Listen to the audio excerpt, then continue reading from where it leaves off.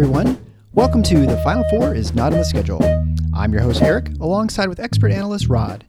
Thanks for joining us on the best MSU basketball podcast featuring an in-depth recruiting, game matchup, and post-game analysis. We dive deep to give you the best tools to enjoy the Spartans and impress your friends and family. Hey everybody, it's Eric alongside Rod. We're continuing our Big Ten season previews.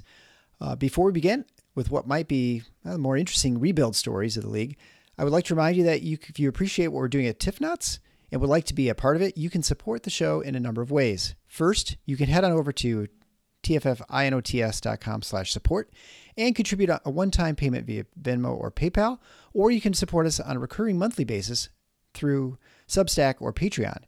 Two, you could leave us a written review of the podcast on your podcast player so that other algorithms will help us Spartan fans find the show. Third, you can purchase our cool gears provided through Nudge Printing at tffinots.com/merchandise. You can find our cool logo tees and hoodies. Super comfortable. I have them and love them. Finally, if you're interested in getting your product or business in front of a lot of Spartan fans, feel free to email me at eric@tffinots.com for more information. All right, so today we're going to be talking about number 13, Penn State. This is a very sad story, I guess I would put it down, because last season Penn State went 23-14. They were 10-10 in the Big Ten. Did much better. They exceeded expectations, and they were one of those teams, after we were talking about Minnesota last show, sort of the crapshoot, right? We weren't quite sure how this team was going to work out, and they actually worked out pretty well, all things considered. Micah Shrewsbury showed himself to be a very good coach. It was his year 2 in his regime. They went to not only did they win 10 league games, but they made it into the NCAA tournament, actually won an NCAA tournament game, and really gave Texas A&M a tough time, Texas, in the round of 32, and had a chance of beating Texas and actually making the Sweet 16. They were a strange team because they were very small and very guard-oriented. In fact, pretty much all guards. And then the whole thing just fell apart. And after reading reports later, it sounds like the destruction of the Penn State basketball program had sort of been in the works for some time, and it was just manifested itself after the season was over, and that they were sort of the relationship between Shrewsbury and the administration sort of too far gone at that point, and he was recognized that Penn State really just isn't interested in basketball, and I think that's really what it comes down to, and whether they are going to change their commitment, but clearly they missed a chance to have a guy who was very successful, show the ability that maybe he was going to be able to recruit in Pennsylvania. Certainly could build a winning team with sort of whoever you gave him, which was very, very impressive. But he ends up at Notre Dame, and I don't know. I guess hand it over to you and sort of your overall impressions. But I think that's sort of a good summary to get us started. Yeah, I mean, I think that certainly lays out the basics. And if you're one of the handful of people who actually cares about Penn State basketball and wants that program to be something other than what it is or has been, which is a very occasional March participant, but more often than not, down toward the bottom of the league, you had to be very, very disheartened by this. Yeah. Micah Shrewsbury in 2 years did tremendous work. His first 2 years as a head coach, by the way, he'd been a longtime assistant, a lot of experience alongside Brad Stevens at both Butler and in the NBA with the Celtics. He'd also done time, I believe, in 2 separate stints with Matt Painter at Purdue. So this is a guy who had learned from and been with some very good coaches, was given a chance to run his own program, was not dealt a strong hand. I mean, I can assure you of that. At least. The Pat Chambers era, if you remember, ended very strangely with him getting fired. They had an interim coach see that year out, and then a lot of the talent was gone. And as you say, they were definitely caught short, in no pun intended, in terms of size in particular. But Shrewsbury did an outstanding job. His first year, they were just very, very competitive when nobody expected them to be. Last year, where I think people expected them to be competitive, they were more than that. They were, as you said, they were a tournament team. They beat Texas A&M in the first round game, had Texas right there for the taking in the round of 32, could have easily been in the Sweet 16.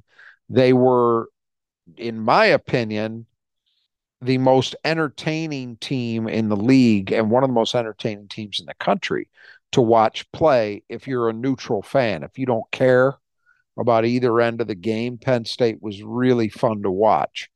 And it was a credit, such a credit to Shrewsbury, because I have to tell you, if your only knowledge of him as a coach was watching Penn State last year, you probably have a very distorted view of what I think his priorities are and how he wants to play. I don't think he wants to be a guy who's playing five guards No. and whose best post up player is a 6'4" point guard. I don't think that's what he wants to do. You know, some guys play this way and it's by choice. I think he just played the hand he was dealt. And, you know, you look at the guys he's coached with, Brad Stevens, Matt Painter, these are guys who value some size, they value interior play, they value defense, all of the rebounding, all of these things.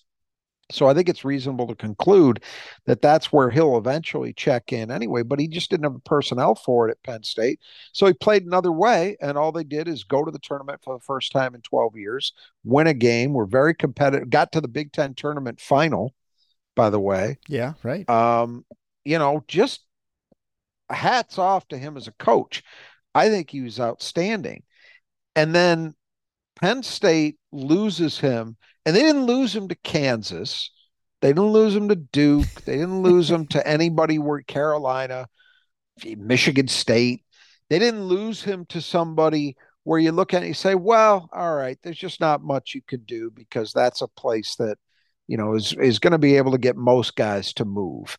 They lost him to Notre Dame. Notre Dame's had their own problems in terms of lack of prioritization of basketball, and yet they were able to get it done. And as you said, you look back at it in retrospect, and everything that came out suggests that Penn State lost this before it even started. I read a story where Micah Shrewsbury's wife talked about her neighbors hassling their kids for playing basketball in their backyard. I guess they had built a court, Yeah. telling them, yelling things at them like, you're never going to make the NBA anyway.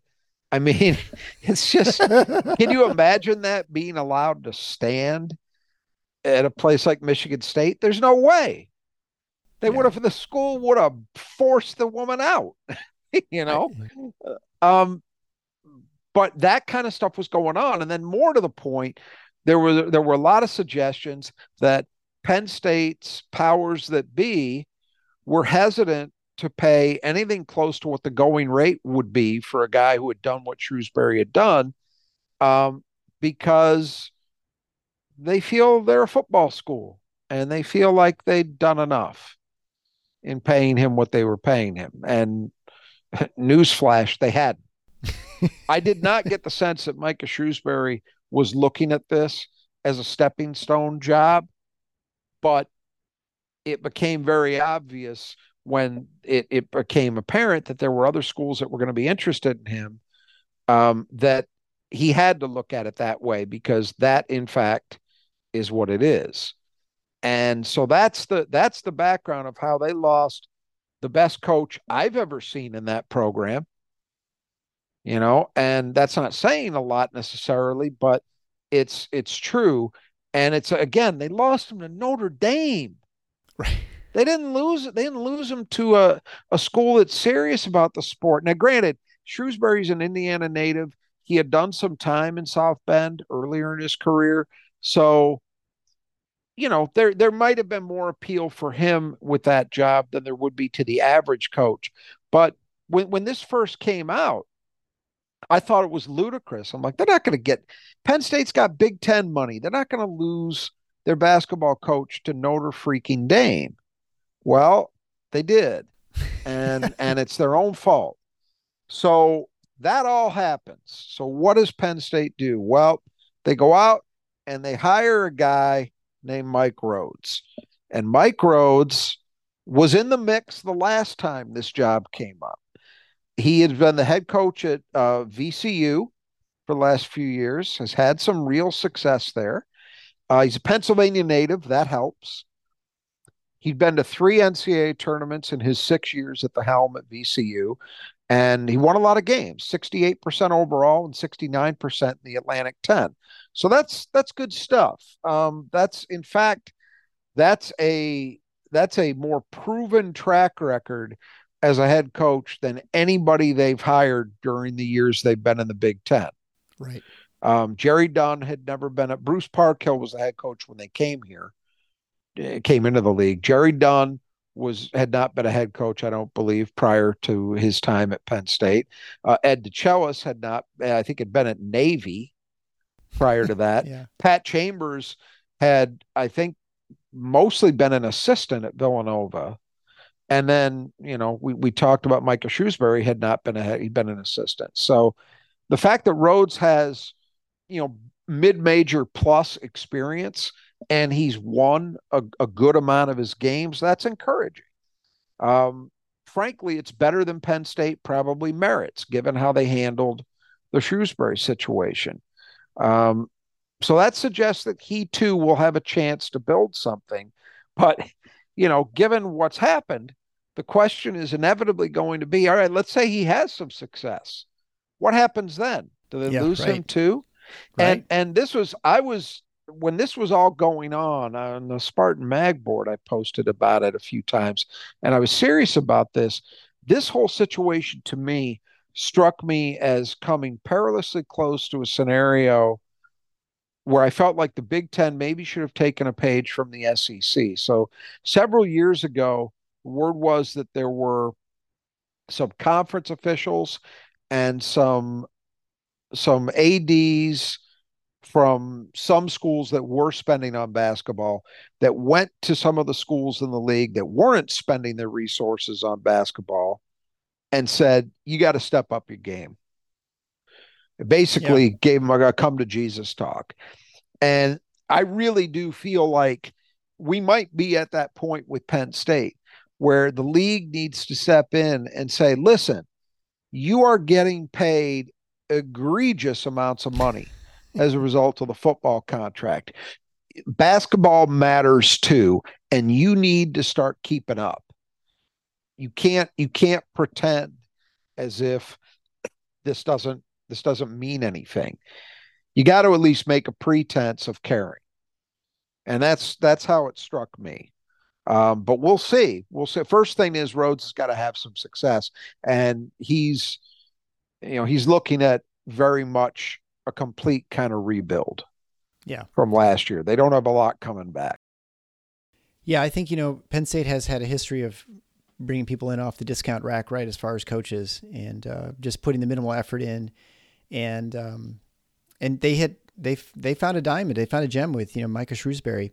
It makes you wonder too, on some level, before you talk about the rest of the team, that everyone always talks about succession plans for Tom Izzo, and you look at the coaching tree. We've talked about Valentine in the past, and of course there are a number of assistant coaches and someone sitting in Notre Dame. That's not a school that's going to be able to hang on to a coach for a large major program that wants him.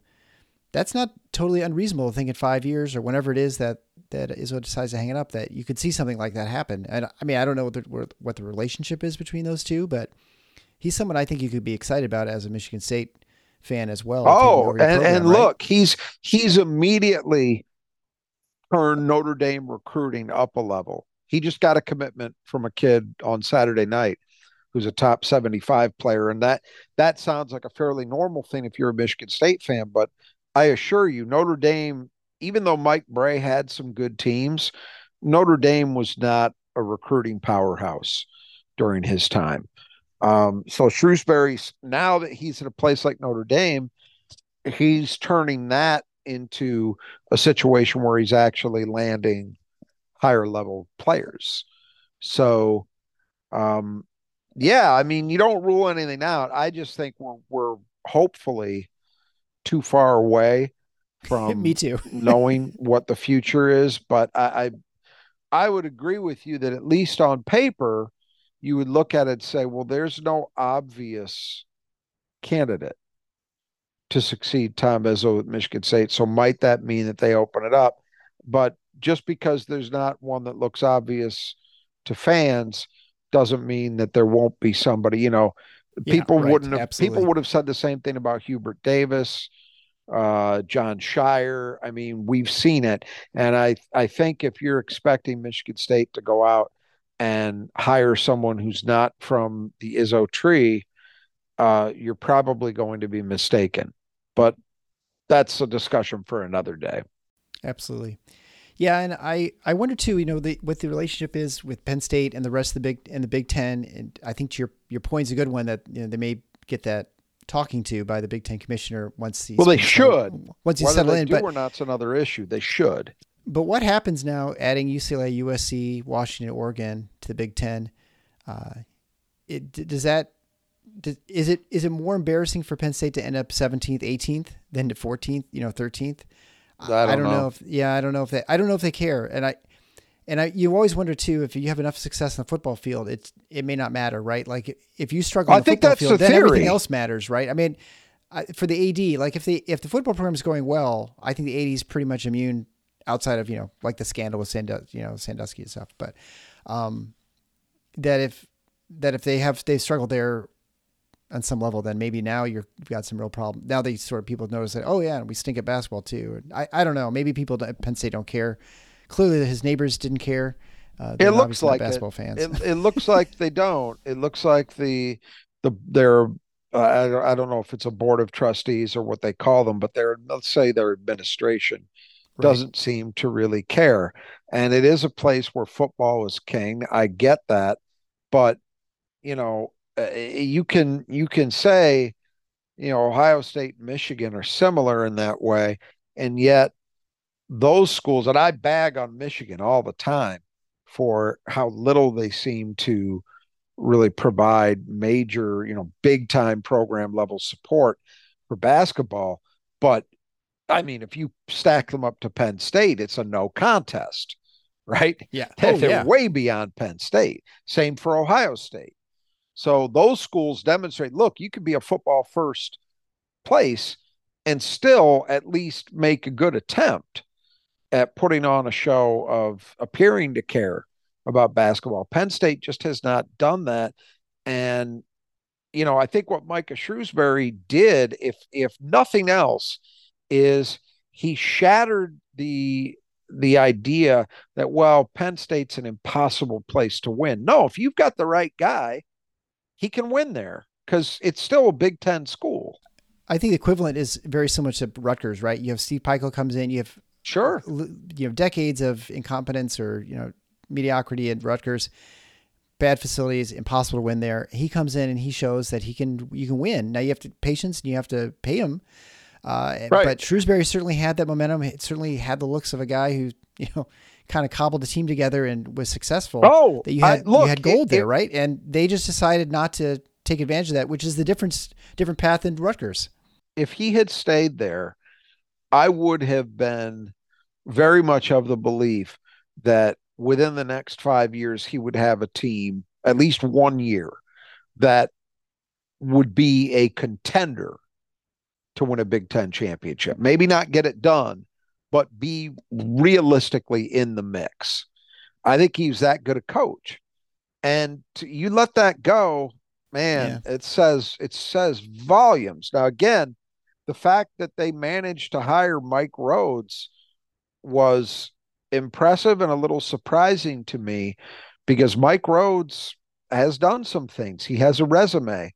So I gotta believe if he wasn't a Pennsylvania native, he doesn't take this job. But he did, and we'll see if they're able to sort of repeat, get lightning in a bottle twice in a row. Yeah, I watch these teams that do these schools like Penn State, and I mean, it's not like they're poor. Penn State's a gigantic university. It has really no. I mean, there aren't any other. I guess Pittsburgh is kind of a big Division I athletic program within the state, but there's not a whole lot of competition. There's no reason to struggle and to not do well, and so I just Well, here's the thing.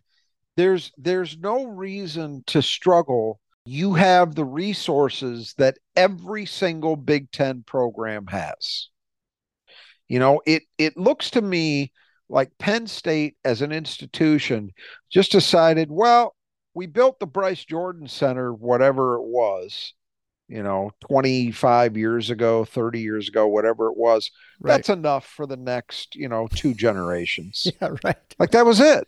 Yeah. To me, it's untenable. If you are the Big Ten, you should be looking at that and say, we are embarrassed by this. You need to get serious about your basketball program because it is the other sport besides football that is profitable, that is outward facing, and that people care about. Right. And, you look at it in contrast to a place like Nebraska, another place where they've never won and where football is king.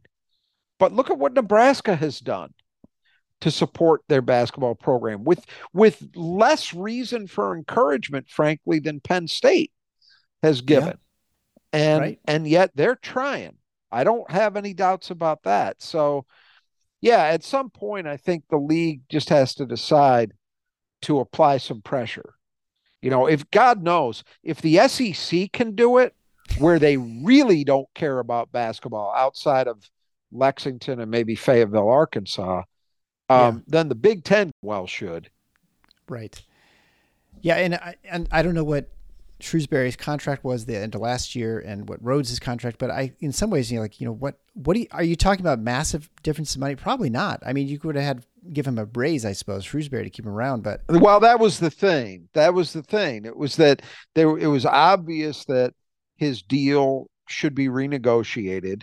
But as I understand it, what was more important is that Shrewsbury wanted more resources for staffing, his assistant coaches, right. Yeah. Support things. It wasn't a, hey, double my salary kind of stick them up routine.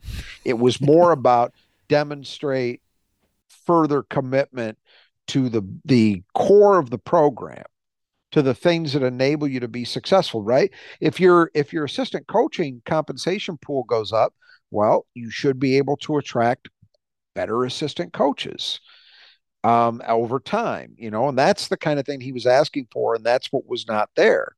And they were also just, again, my understanding is they were just really, really slow in dealing with him when it was obvious to anyone paying attention by January, this guy's having a good year.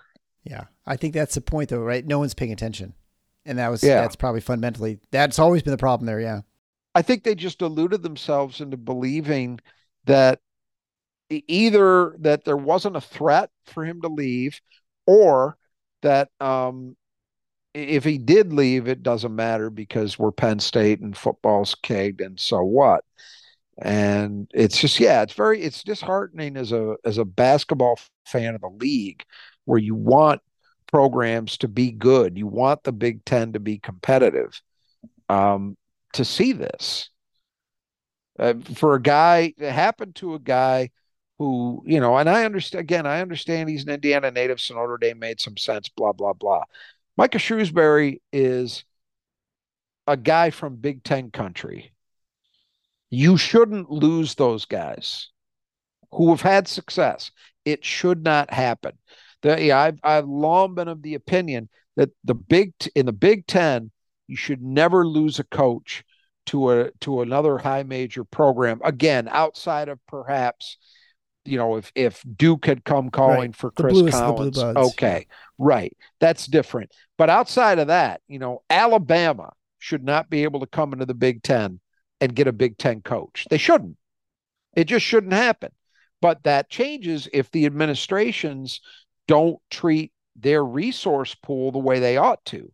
The resources are there to make sure that never happens. But is the willingness? I think that's the question mark at a couple of these places. And Penn State flunked the test. Without a doubt. Well, let's move on. And, this is a team that was, boy, I mean, we'll go through the players departing. This entire team pretty much got washed away. And when you have problems with things washing away off your roof, Rod, make sure you have great gutters. It's a good segue. The brothers are Just Two Gutters. Do fantastic work. I'm sitting out here. We're recording this right now, and it's raining outside, and I am not the least bit concerned about all the problems I had in my gutter and my water issues beforehand. I don't have trees growing on my gutter anymore. I don't have leaves collecting my gutter. It's great, and I also don't have the big pooling problem that I had in the past. So they will come in. They can either repair things that are messed up. They can fix the leaf problem by putting a bunch of leaf guards. They can just clean them out for you, or they can totally replace your gutters as I had to have, and had 6-inch gutters put in instead of 4 inches. But anyway, they will do all that stuff. They work very efficiently. They're fully insured, very friendly, great price. For listeners of the show, you get 10% off. All you have to do is contact brothersgutters at .com.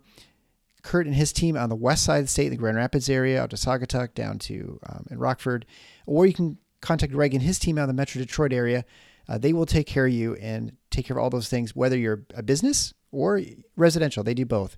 And so you want to get a hold of them. They will do fantastic work. And we've had other listeners of the show who support our show by supporting our sponsors. And they've also been very pleased with their work. So check out the Brothers Just Two Gutters. You won't regret it. All right. So we talked to you about their entire team pretty much departing. Not entirely, but pretty close. So we'll start with Jalen Pickett, drafted into the NBA. 6'4" senior, was the leader of the team. He was a strange player in the league in the sense that he played inside, even though he was a 6'4" guard. He led the team in points with 17.7 a game, also in rebounds at 7.4 a game, and assists with 6.6 a game, shooting 51, 38, 76, although his 38%, fairly low volume considering how good he was shooting threes. He scored most of his points in the paint, but he leaves obviously for the NBA and for better pastures. Yeah, just a great year. And he was the guy, as much as anyone, that made Penn State fun to watch and very difficult to play against, because teams are just not used to dealing with a point guard operating out of the post the way he did. Who was it? Illinois. Brad Underwood complained about bully ball when that Pickett was just, pounding away in post. And I gather he thought he was committing offensive fouls or something, but he was great. And, if Penn State had been just a little bit better as a team, I think he was someone that he wouldn't have won it, because Zach Edey had just a phenomenal year from a statistical point of view. But let's put it this way. Most years, Jaden Pickett's performance would have been player of the year worthy, just because of the totality of ways he impacted the team. Led them in the 3 major categories, was the top assist guy in the entire conference, and did it unconventionally. It was a great season. I would say, Penn State's had a handful of guys over my time watching. Taylor Battle, Joe Crispin, Yep. Lamar Stevens, Tony Carr. They've had a handful of guys, Calvin Booth going way back, who have had great years individually. But I would submit, I don't think I've ever seen a Penn State player have a better year than Pickett had. Yeah, he was great. He was a matchup problem for sure. And at 38% 3-point shooting on this team, you'll note as you go through the rest of the stats, it's actually one of the worst for the players. And that's really good, right? So that just gives you an idea of sort of the season they had. Yep. So next would be Seth Lundy. He averaged 14.2 points a game at 45-40 and 81 shooting. He could defend wings and power forwards, and he ended up getting drafted as well. So, he grabbed a little over 6 rebounds a game too. I don't know. When's the last time they had 2 people drafted in the NBA in the same year? Yeah, never. He was real, quietly a really good player. Pickett ended up getting a fair amount of attention over time, but I feel like Seth Lundy never quite got his due, because he was such a good shooter out of necessity for a team that just didn't have much size, was a competent rebounder, but then on top of that, a really, really good individual defender, and a guy who could defend a lot of different kinds of players. So he just got better every year he was there. So next, really fun player to watch, Andrew Funk, 6'4" wing, transferred from Bucknell. And he was the guy with no conscience out there shooting. He averaged 12 and a half points a game at 44, 41, 87 shooting. And that 41% is impressive considering just the distance he's shooting, how his quick release, falling sideways. He kind of shot all the. And when he would get hot, man, I tell you what, he was impossible to guard. He reminded me, I mean, very similar to Tominaga out of Nebraska. Absolutely. Guy, right, has unlimited range and could just kill you when you're. I don't know that another league had two guys with quicker releases and weirder shot selection than the Big Ten had with Tominaga and Funk. Funk just, I mean, he was a guy, what made him so hard to cover, it's the combination of the two things. It said he's got an incredibly quick release, but then on top of that, he was going to take shots in terms of timing, location on the floor, and rhythm that made no sense. You know, most of the time, and I would think at least some of our listeners are going to know what I'm talking about.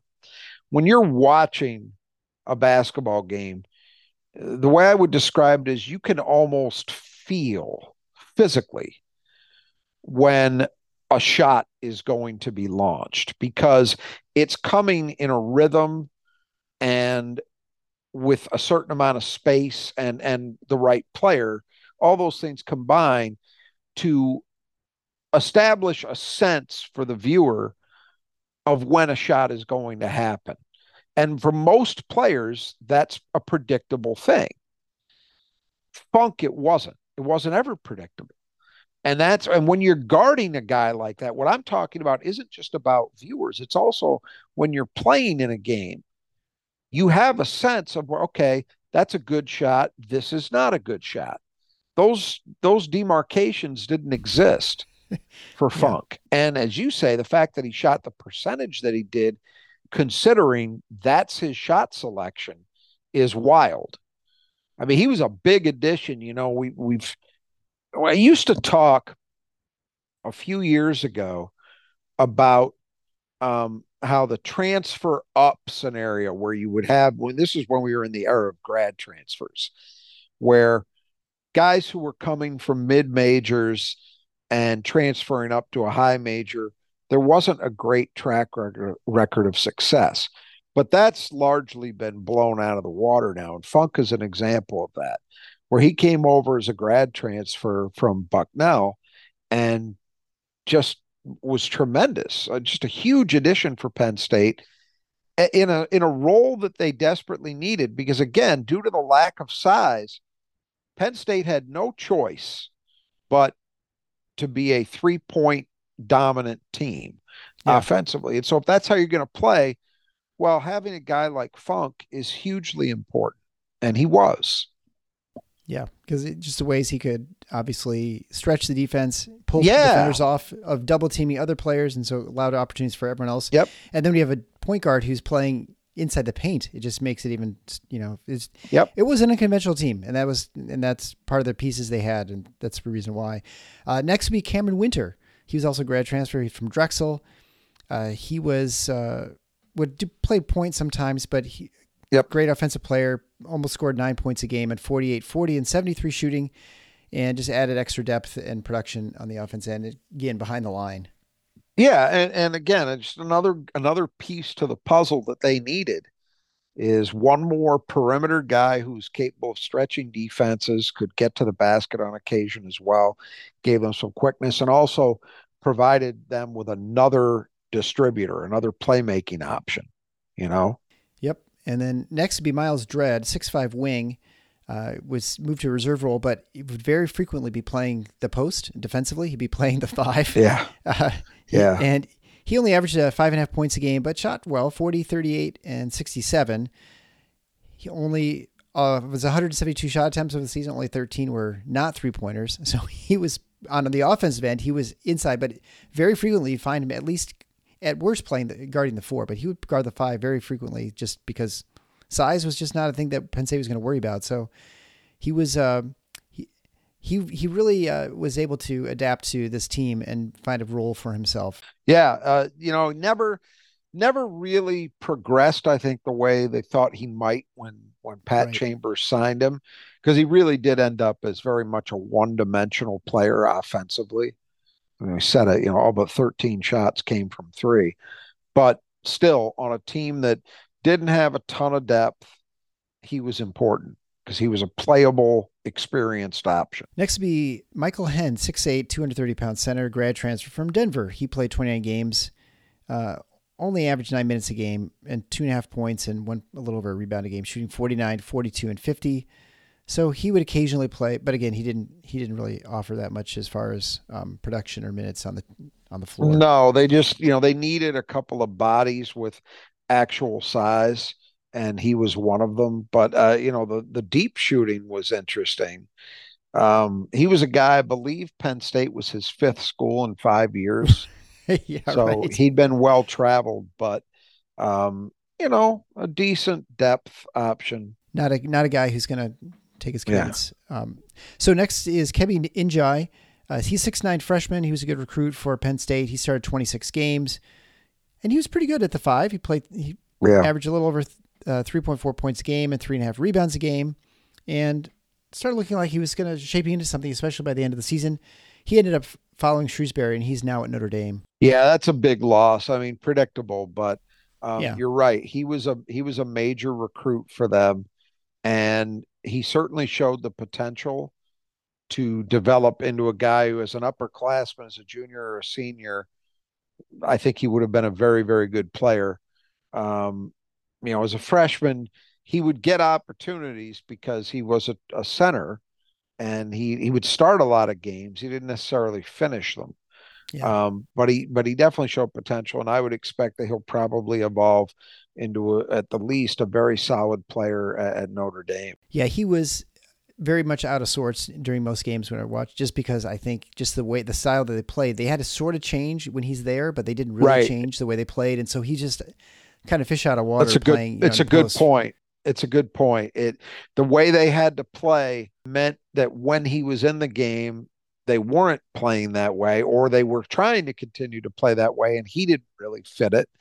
And so that was difficult. But I think over time they would have built more conventionally, Yes, right, and exactly. it Yeah, would on a have different gotten team. better for him. Yeah, Yeah. right. So next departure is Evan Mahaffey. He's a 6'6" freshman from Cincinnati. He made it into the rotation. He averaged a little under 3 points a game and 1.7 rebounds a game. He definitely brought a lot of energy, but he left, and he's now at Ohio State. Yeah, it's another loss because Mahaffey really, I thought, especially as Big Ten play wore on, his role got bigger and bigger. And he was a guy who was actually playing a lot of small ball five toward the end of the season. He's not, was not a tremendously skilled player. He didn't wow you with anything he did in terms of offensive skills, but just kind of an infectious energy. Played very, very hard and got some things done by virtue of that motor, that work ethic. And he's from Cincinnati, so he elected to go back to his home state and transfer to OSU.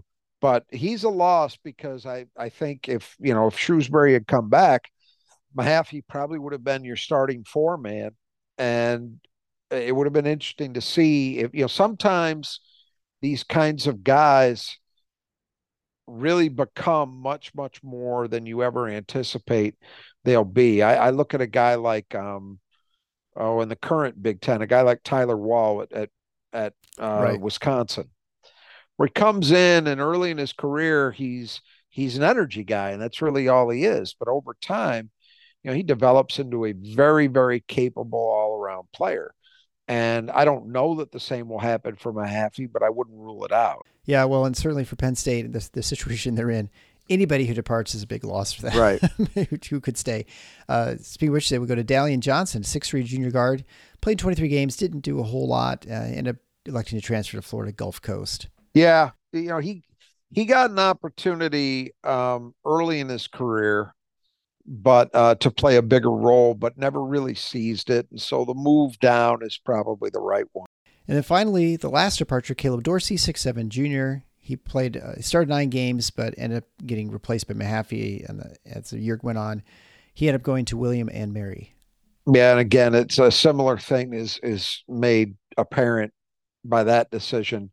when you're transferring to William and Mary. Yeah. Um, that sort of says it, right? Especially a team Uh, that's with nobody on it. Yeah, that that's right. all I need to know. So we'll go to the returning players, which is, of course, for Penn State, a very short list. Kanye Clary is 5'11 sophomore guard, averaged 3.7 points a game on 43, 29, and 70 shooting.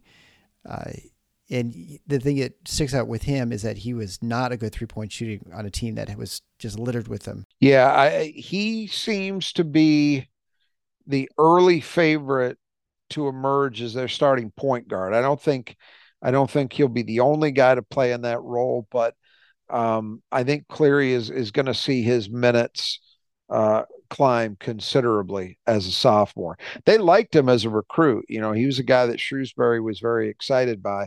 So I guess you count that as a win for Mike Rhodes that he was able to retain him.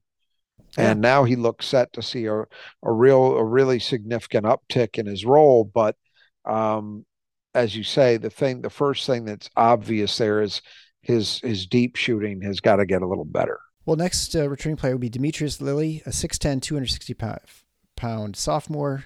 Only played a few games last season. He's obviously got size, but we'll have to see how he can develop over the next couple of years. Yeah, and again, if you had that kind of size and you couldn't play last year for Penn State, what it says is that you really weren't ready. But on the Yeah. other hand, it's nice to at least have guys who physically look the part. So we'll see if he can develop it all and find his way into a rotation role. Final returning player, Jameel Brown, 6'4" sophomore wing. He only played 14 games. And so I guess the fact that Rose was able to hang on to him and not have him depart as well is probably a good Yep. sign as well. Yeah, he's going to get a chance. That's the thing. He and Clary both are going to get opportunities to prove that they belong in the long-term picture for Penn State on the perimeter. Well, another thing that should be in your long term is making sure you wear some good gear, and that's you can get at Nudge Printing. Nudge is a fantastic Spartan gear provider based here in Michigan, Portland, Michigan. Gabe and Brittany are fantastic Spartan alums who want to keep the Spartan community alive and doing well, and that's why they helped the Spartan Strong campaign. And they have all the vintage Spartan stuff. So if you're got some gray hairs and you want some old images from either basketball or football, likely they have them in their selection. So you should check out nudgeprinting.com. You can get those cool shirts. So you can be the one person who doesn't have the same shirt everyone else does at the tailgate this fall or back in Breslin Center in the winter. You can check out Nudge Printing for decals, cornhole things, wall, I guess, decals too. I guess there are stickers. Also, they have other schools in the state of Michigan you can get. They have not every school, but almost every school if you want to get some of those and some other national ones as well. So you can check out them at nudgeprinting.com. Listeners to the show get 20% off by typing Final Four into the coupon code, and you'll help support Gabe and Brittany, who support our show. And they also make our gear, like I said before at the beginning of the show. Our giveaways that we have are also through Nudge Printing. So thanks to them, and you will not regret anything you get from them because it's super high quality stuff, very comfortable and wearable. And I can tell you firsthand experience, it can sustain lots of washings and it looks just as good as it did the day we opened the package. All right, so let's talk about all the newcomers, which of course are a lot of them. First is Ace Baldwin. So he's a guy came in from the portal, and so he's came from VCU, which is where Rhodes came. So he brought some players in, just like Shrewsbury took a guy with him. Rhodes brings a guy in with him, Ace Baldwin. So coming from VCU, he averaged 12.7 points a game on 42, 34, and 80 shooting, and 5.8 assists per game, while posting a little over 2 to 1 assist to turnover ratio and 2.2 steals a game. I guess that will be another question we'll talk about later about sort of what sort of team and what sort of way that they'll play. But a good addition for Rhodes to start with, along with the three that he managed to keep on at Penn State. He was a big get for them because obviously with the only three guys they had coming back all being very limited in terms of their ability to contribute, to bring in someone who actually has the potential to be a major contributor to a Big Ten team, which, if you're A10 player of the year, I would say that's a fair starting point to assume that, hey, this guy can be, he might not be, you wouldn't expect him to be Big Ten player of the year, but you could say, well, I expect this guy to be able to contribute, to be able to be productive at the Big Ten level. That's a huge deal. And the fact that he's a guard, again, on a team that doesn't have much in the way of proven guard talent, is another major positive. So it remains to be seen, but I'm pretty bullish on him. I think he's going to be a very good player. You know, they play, we'll get into it a little bit more with what Rhodes does. But he's talking a very good game about continuing to want to play an aggressive up tempo style at both ends. And if you're going to do that, a guy like Baldwin is very, very important because he's already proven to be a capable disruptor, um, for at least at the A10 level defensively. So very important guy. I think he'll spend time on and off the ball on offense. But if you're looking for someone to place a bet on to be uh, your leading scorer, he's a pretty good place to start. So the next VCU player who came over with Rhodes is 6'5" junior Nick Kern. He averaged 5.3 points a game on 62, 25, and 60 when shooting. So he's the kind of guy who plays inside at the rim. He started 17 games as a sophomore. So it's a foundation that Rhodes has built, and along with a bunch of other transfers. And I think, again, you like the length on the wing for a team that's going to try to play pressure defense. He was a good, solid at the rim scorer. Not much of a jump shooter at this stage, but I would say the fact that his role increased over time last season is indicative of the fact that Rhodes has an increasing level of trust in him. So I would expect Kern to be somewhere in the rotation for Penn State. Next newcomer would be Zach Hicks, 6'7", 195-pound junior transfer from Temple. He averaged a little under 10 points a game and 5 rebounds a game as a full-time starter for the Owls, shooting 35, 36, and 69, with most of his attempts and from field goal attempts being from 3-point range. Yeah, so you're looking at Hicks as a guy that is not that I expect Penn State to play the same way they did last year, but again, a team that's going to have to find some scoring, a lot of scoring from the perimeter. A guy like Hicks is a potentially important addition because he's shown decent efficiency and a willingness and ability to take those shots. So again, another guy I would expect to be somewhere in the rotation. Next would be Puff Johnson, 6'8" transfer from North Carolina. He averaged 4.1 points a game on 39, 28, and 66 shooting. He was a top 100 recruit out of Carolina. So I guess, and I guess the question with Puff is I not have seen the guy. Does he match his name? Is he kind of a little bit pudgy, or is he actually a pretty lean guy? No, it's not. It's got nothing to do with his size. He's just been a little bit of a disappointment at UNC because he was a top 100 recruit. I think was a guy that they thought would be a little more consistent as a perimeter guy than he ended up being. But certainly the kind of player that was worth this PSU program taking a flyer on, Sure. So again, they got to hope that the consistency and the production improves with a change of scenery and perhaps a bigger role.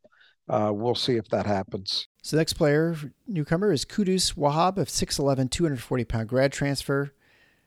He comes back to the Big Ten after he played a couple of years at Maryland.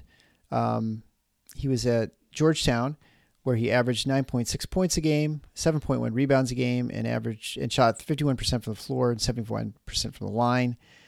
So he's 6'11". You can't coach size, right? So he definitely look a little. It'll definitely give the Penn State team a different look than they had last year. Yeah, that alone, Wahab gives them a physical presence in the paint that last year's Penn State team did not have.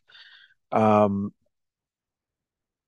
he's had an interesting career because he was really good as a sophomore at Georgetown, and then he transferred to Maryland and was okay, but kind of disappointing.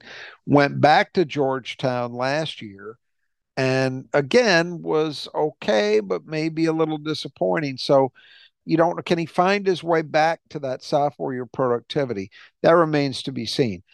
I would say that even if he just plays to the level he's been at the last couple of years, that's important for Penn State to have a guy like that because, as we know, in the Big Ten, even though I think the big man dominance is going to be a little less pronounced this year than we've seen in recent seasons, it's still a league where compared to most post play matters. So just having a guy physically that can occupy space on defense, that alone is important. And Wahab can do more than that. Yeah, they definitely look like a more traditional Big Ten team in the Yeah. Big Ten than they did last season. Which brings us to Leo Boyle, 6'7", 220-pound grad transfer from Lafayette. He averaged 11.6 points a game and 3.6 rebounds a game last season and shot 42, 41, and 86. And he also has a lot of attempts coming from deep, about two-thirds of his field goal attempts from the three-point line. Yeah, it's just with so many guys coming in. I mean, these are 10 portal guys Yeah. that they've added. They're not all going to play, but you don't know yet with some of these guys. Like some of them, like Wahab, um, Baldwin. Yeah, those are automatics. A guy like O'Boyle, I just don't know. I could see a scenario where, okay, if this guy can hit shots anywhere close to the way he did at Lafayette, then yeah, there's probably a role. But will he do that? And how is he as a total player relative to some of the other guys on the roster? That's the bit you just don't know. Yeah. Well, it's just like our next player is Raquandis Mitchell, 6'5", 200-pound transfer Yep. from Missouri, Kansas City. He averaged 17.3 points a game on 35, 31, 84 shooting, pulling down a little under 4 rebounds a game. Athletic, but, to your point, I mean, you're kind of throwing a bit wide net, Yep. pulling it, maximize your roster because you're thinking, well, I'm going to miss on some of these guys, but I might find one or two who are really good, right? And so then I'm going to have a good 5 or 6 man rotation that I can be successful with. That's it, and with this kid, it's more about his physical elements. I mean, he was obviously very productive as a scorer at Missouri, Kansas City last year, but it's at the Penn State level, I think it's more about all right, he's 6'5", he's a good athlete, so he should be able to fit this system Rhodes wants to run defensively. And then you're hoping that he can just shoot well enough to let those other attributes impact things. So the next one, another big guy, 7-footer, Favor Air, sophomore transfer from the University of Miami. Didn't play much at all on that team last year. He only averaged 3 minutes a game in 14 games. Except he'll obviously be someone who can come in from behind. And he spells Favor with a U, so he's obviously from somewhere else in the English world, speaking world. So he's from Nigeria. Doesn't spell the American spelling of Favor. Yeah, you can't teach size, and um, that's really it's that simple. They'll have somebody who's got, he'll compete. I would think he will primarily be competing with Lilly for the backup 5 role. One of those two guys probably, you know, is able to play 10, 12 minutes, something like that, maybe a little less if they go smaller, but at least it gives Rhodes options physically in the post.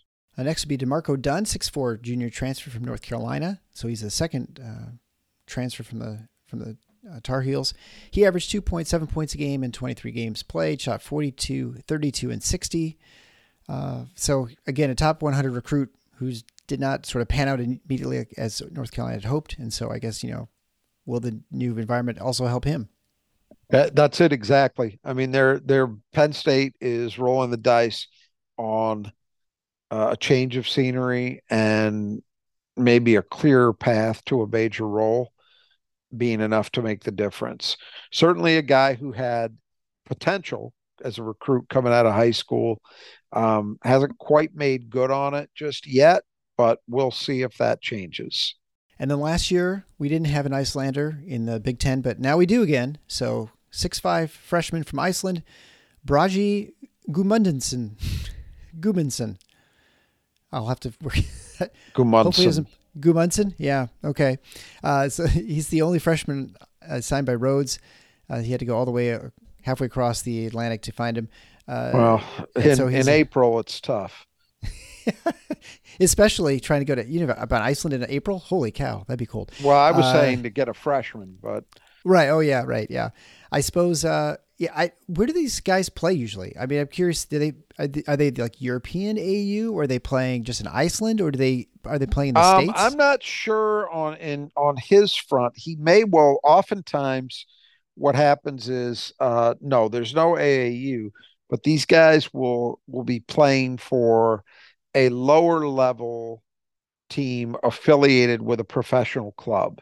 Okay. And so but they're not professionals, so it doesn't affect their eligibility to play NCAA basketball. But that would be my assumption. Yeah. So he's playing like for the Reykjavik All Stars or something like that, right? Okay. Yeah. Um, so okay, we talked about obviously the big huge picture here is you've got departing Shrewsbury left late, left. I mean, everybody left was there are a lot who were graduating anyway, and then the few promising prospects they had pretty much departed. There was almost no one left. Rhodes comes in from VCU, brings two of his best players with him, and then just cobbles together a bunch of transfers. We've seen this story before in the Big Ten. So, and so it's going to be hard to know exactly what they're going to be, but we have some idea of what they were at VCU, or at least the style of coaching. And so why don't you just give us an idea what you expect this team to be? And, you're obviously picking 13, so you're not expecting to be super successful the first year, but what do you expect us to see when we watch Penn State? I expect Mike Rhodes is going to make the same mistake that I've seen many coaches over the last 25 years make in this Wait, is conference. he going to be pressuring the ball and That's trying to that's stick? exactly right. That's exactly right. And he is a proponent of full court pressure defense. So he has played a little unusual style. It's a 1-2-1-1 press. And he's had a lot of success with it in the A10. VCU was the number 15 team in defensive efficiency last season.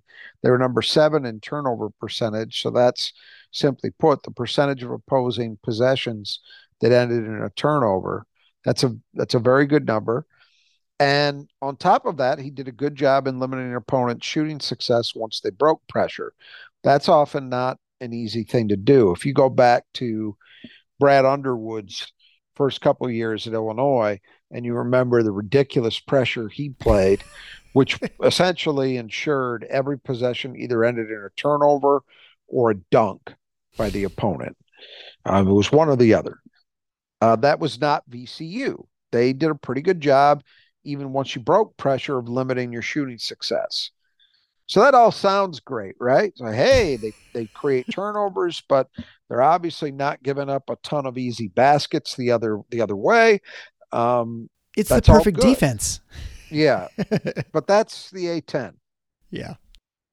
In the Big Ten, I submit it doesn't work, and we've seen this play out historically. Lots of different coaches, lots of different styles and attempts at doing that, of playing a pressure game, and it doesn't work. And that's for a variety of reasons. I think that generally speaking, you've got better guard play in the Big Ten. You've also got better coaching and preparation. You've got better scouting.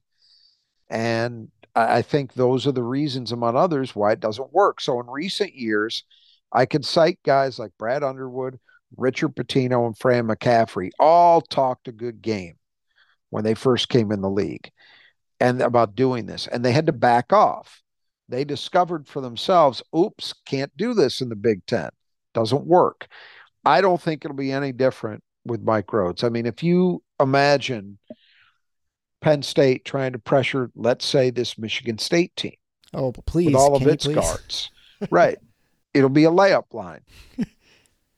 At the other end, interestingly, he doesn't look to go up tempo. He plays a fairly deliberate style. They're very heavy on pick and roll. So that part fits in generally with the way the game is played in this league, where you play somewhat deliberately. Um, you're trying to emphasize valuing the ball and you're not looking to play strictly a 94-foot game. A lot of teams in the Big Ten play that way, and so he'll fit that in. Defensively, I just think it's going to have to be an adjustment. Yeah. So when you get beyond all that, and then you factor in that you've got 10 entirely new players, and the three guys who aren't new barely played, you're talking about a completely new team. And honestly, if somebody wanted to make the case that maybe Minnesota should have been a spot higher, I wouldn't necessarily argue with that, but I gave Penn State the edge because I do think with guys like Baldwin and Wahab, they do have a couple of players who I think will stack up as being very good Big Ten level guys. Well, in Baldwin's case, at least, and Wahab is at least a solid Big Ten player at an important position. Right. I think how it comes together, what this rotation looks like, who's in the starting lineup, all of that very much unclear at this point. And how could it be otherwise? Because they completely remade a program, you know? Yeah. So I would say this. I give Rhodes credit for one thing right out of the chute.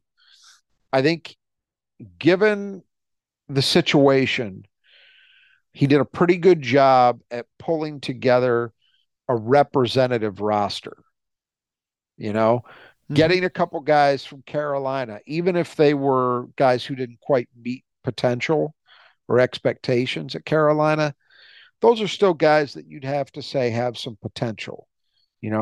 Getting the A10 player of the year, that's a big get. That matters. Getting Sure. a guy like Wahab, who's played it successfully at the Big Ten and Big East level before for several years. Okay, he's I think the team that takes the floor, particularly once we get into January and they've got a few weeks under their belt and have sorted some things out, I think the team they're going to have by the time we hit January will look like a pretty representative Big Ten team.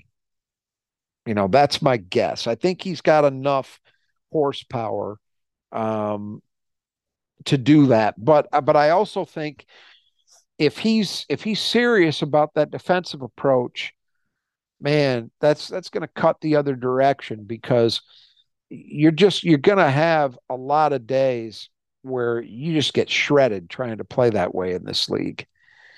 And you're going to make things easier on your opponent and harder on yourself by virtue of doing so. So that's my hesitation there. I really hope they do it. Yeah. But I think, I think in terms of roster composition, he's done a credible job. And he certainly proved enough at VCU that you can say, all right, this is a guy who's maybe got a shot at figuring it out at Penn State, you know. Um, but again, then the fundamental question is going to come back to, okay, but if he does figure it out, do they keep him? Right. and, Or will they and give I, him further support with other facilities and, well, the stuff but he that's what needs, it's going right? to take to Yeah, keep him. right. Exactly. Yeah, you're going to have to do those things. And that's going to be, but that's a discussion for another day. He's got to get to that point first. Yeah, I mean, I'm just trying to imagine this defense, if you're actually pressing Michigan State, I'm trying, unless there are very few lineup combinations you can imagine Michigan State where you don't have four ball handlers on the pretty good ball handlers on Yeah, the court at any one time. it's not That'd be a just disaster. and it's not just Michigan State. I mean, even teams that don't look at a team like Northwestern. Northwestern's got a bunch of veteran perimeter players. They're not going to get rattled Yeah, by right. this. Wisconsin, they got a ton of guys who have played a lot of basketball. They're not going to be, on and on and on. Ohio State. I mean, I just don't think it works. And I've seen too many coaches come into this league having played that way at lower echelon stops and talk a really good game about, well, we're going to be who we are, we're going to press, we're going to take it to people, and they end up a year in, 2 years in, whatever, backing off because they have to face reality. I just don't think I don't think that style works very well in the modern game. It's been a long time since we've seen a team that was built around defensive pressure win at the highest levels of the game. It just doesn't happen very often. Yeah, I mean, I think we talked about it before. Are we talking about like Arkansas? I'm trying to remember with Richardson. Yeah, I really think, I may be missing somebody, I but mean, Iowa did it, but they weren't, I guess you wouldn't say a successful on the highest levels, even when they're no, doing it. And I think that UNLV. you are going back, you're going back to, the Arkansas Nolan Richardson teams. Before that, you can find teams in the 70s and the 80s that did it, but at a certain point, I think just guard play and scouting just got to be too good. Yeah. And it's made it very, very difficult to win consistently that way. Put another way, how often do you see anybody press in the NBA?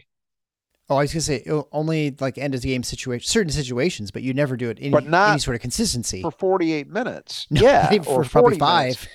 and there's a reason for that, and I think it's that as the talent level and the coaching gets better, it is harder to win by playing that way. Yeah. I don't think it's an accident. So I expect Penn State's going to have some difficulty if Rhodes is serious about that. And I think he is serious about it for now. Well, and at this point, it probably doesn't matter what he does, and you're going to probably have you're going to struggle. But you might, it could be the difference between winning 5 games in the league and winning 3. Sure. Which you might say doesn't mean that much, but and it also the longer that you are living in delusion, the longer it's going to be to get to the point that you could start really building your thing that's going to work. Right. Steve Peichel knew how he wanted to play and knew who he was right away. Yeah. If he had screwed around for a year, trying things that had no chance of working at the Big Ten level, well, he would have just been a year further behind. Well, and then again, maybe then you lose that player, the recruiting, and they see that, this is kind of not a serious team, and you may get that reputation, then never recover. Like Pitino never recovered in some respects at Minnesota. He was never able to land any of the big prospects out of Minneapolis. I do think that you look at guys like Underwood and McCaffrey and say, okay, well, they figured it out. They were able to figure out that this wasn't going to be successful long term in the Big Ten, and they backed off it and found another way to play. So in those cases, it worked. But yeah, you don't always have the luxury. You don't know how much time you've got when you start. So to me, it's like, well, figure that out at the outset and save yourself the time involved in trying to change course midstream. But that's easier said than done, I suppose. And Mike Rhodes has won a lot of games the last 6 years playing this way, and I understand why he probably feels good about that. But I just think he's going to find it a hard row to hoe. Well, the way history works, I feel like it's a very high chance that we're going to be seeing Penn State sometime in December.